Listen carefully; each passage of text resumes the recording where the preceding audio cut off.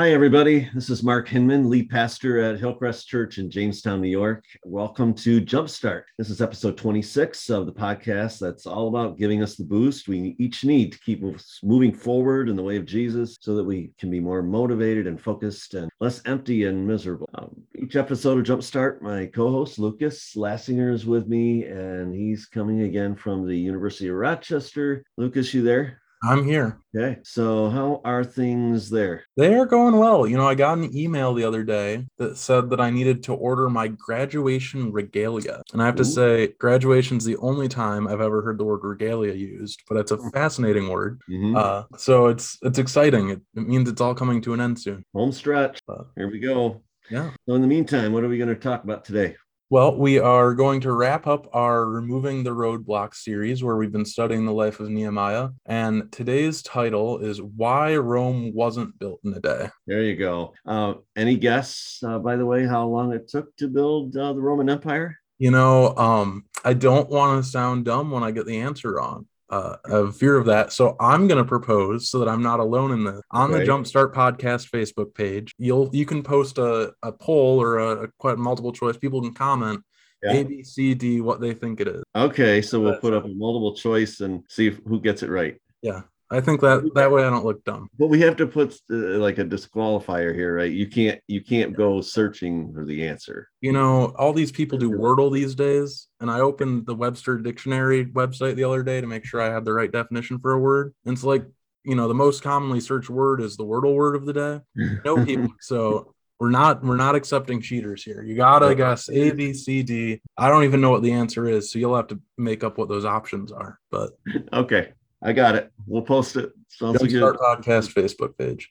Head on over there, see if you can guess how long it took to build the Roman Empire. Okay, so today I want to just wrap us up. But before we jump into the material for today, we need to summarize where we've been. So we have some new listeners and just to refresh. So Nehemiah was the cupbearer to the king of Persia and heartbroken over what he had heard about the exiles that had returned back to the land of Israel and were attempting to rebuild Jerusalem. Things were not going well. So anyway, he prays and approaches the king, and the king basically gives him a blank check to go and lead the people in rebuilding the wall around the city so they could be protected and actually get the city rebuilt, and provides all the resources he needs in terms of building materials and everything. It was amazing, major God thing, but huge breakthrough. And so he gets there, he takes some time to get the lay of the land, and then they start building and they complete the wall in 52 days.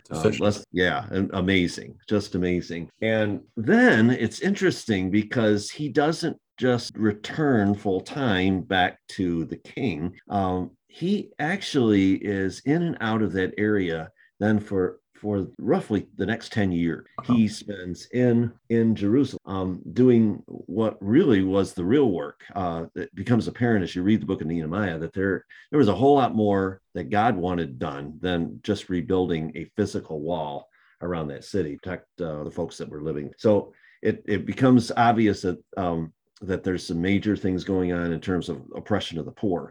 Jews were hating on each other and charging each other all kinds of exorbitant interest rates for borrowing to rebuild things.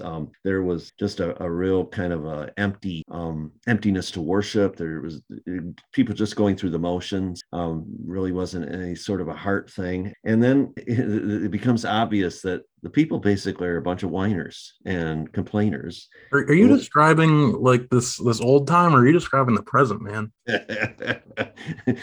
Apple doesn't fall far from the tree. It's but it's human nature, right? The easiest thing to be is a complainer, a whiner, and it was true for them. So anyway, Nehemiah chapter 9 is like an entire prayer of confession. It's awesome prayer, and if you've never read it, you ought to read your way through it. It's just a great chronology of all the ways the Jewish people went awry, that just they veered off the path God had planned for them. And so he leads them into this major prayer of confession, leads the the people there. And so I'm just going to quote a couple of verses near the end. It says, now therefore, O God, the great and mighty and awesome God who keeps his covenant of love in all that has happened to us, you have been just. You have acted faithfully while we did wrong. Our kings, our leaders, our priests, and our fathers did not follow your law. They did not pay attention to your commands or the warnings you gave them. Even while they were in their kingdom, enjoying your goodness to them in the spacious and fertile land you gave them, they did not serve you or turn from their evil ways. And so there's just this major breakthrough of confession, realization, self-realization of just how wrong they've been and how much they desperately need the Lord.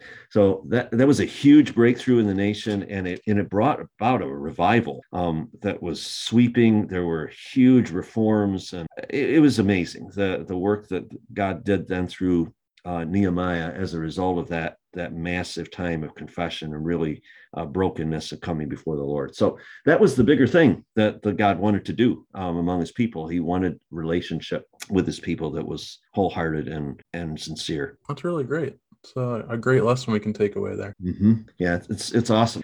So you're going to jump in here. We need an unpaid commercial for the day. You got? I can do this. I can. So I was going through my Audible history. I don't read books a whole lot, but I listen to audiobooks, and I came across one. You're in grad school. What do you mean you don't read? I'm an engineer. I don't have to read anything. I just have to make pretty pictures and 3D print stuff. I like Audible too. I read a lot, but I really like Audible as well. All right. So what'd you find? So one of the books that I've read a little bit ago is called Start With Why by Simon Sinek.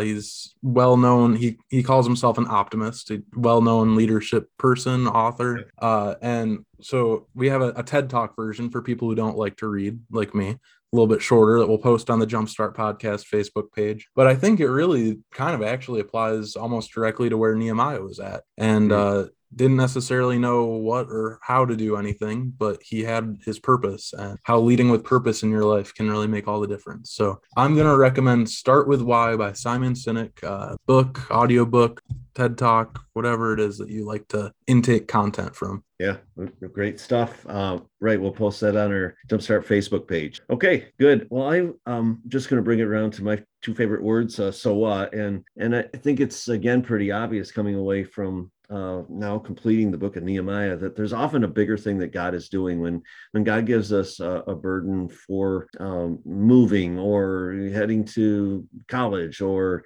into a new career or whatever it is. He often is doing a lot more than just what meets the eye. So he's got a much bigger thing in mind, and it really comes down to the thing that he wants to do inside us. He's not so focused on the externals as he's focused on the internals and really changing us from the inside out. That's what he did with Nehemiah. That's what he did with the people that he led. It was an amazing time of breakthrough in the land of Israel as God used Nehemiah. So you want to pray for us, Lucas, today to that end?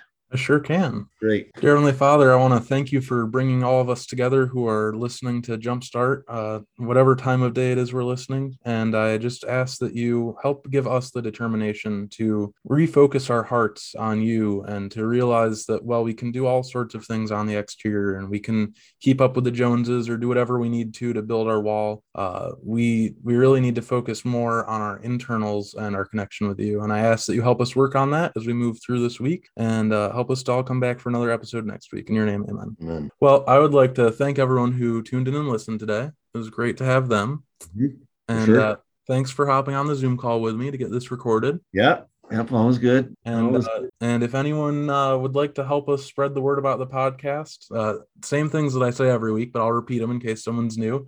You can like, rate, comment, subscribe, share with a friend, post on your Facebook wall, do whatever it is that you feel Christ is calling you to do to help spread the word about him. Yeah, great. And if you'd like to know more about Hillcrest, you can find us online at hillcrestjamestown.com, various social media. You can also find us each Sunday morning live at 40 Halleck Street, Hillcrest Church. We're also online at that time. And then again at 7 p.m. in the evening. Would love to be able to meet you and be able to encourage you in your walk with Christ. But thanks for being with us today. God bless you. Have a great day.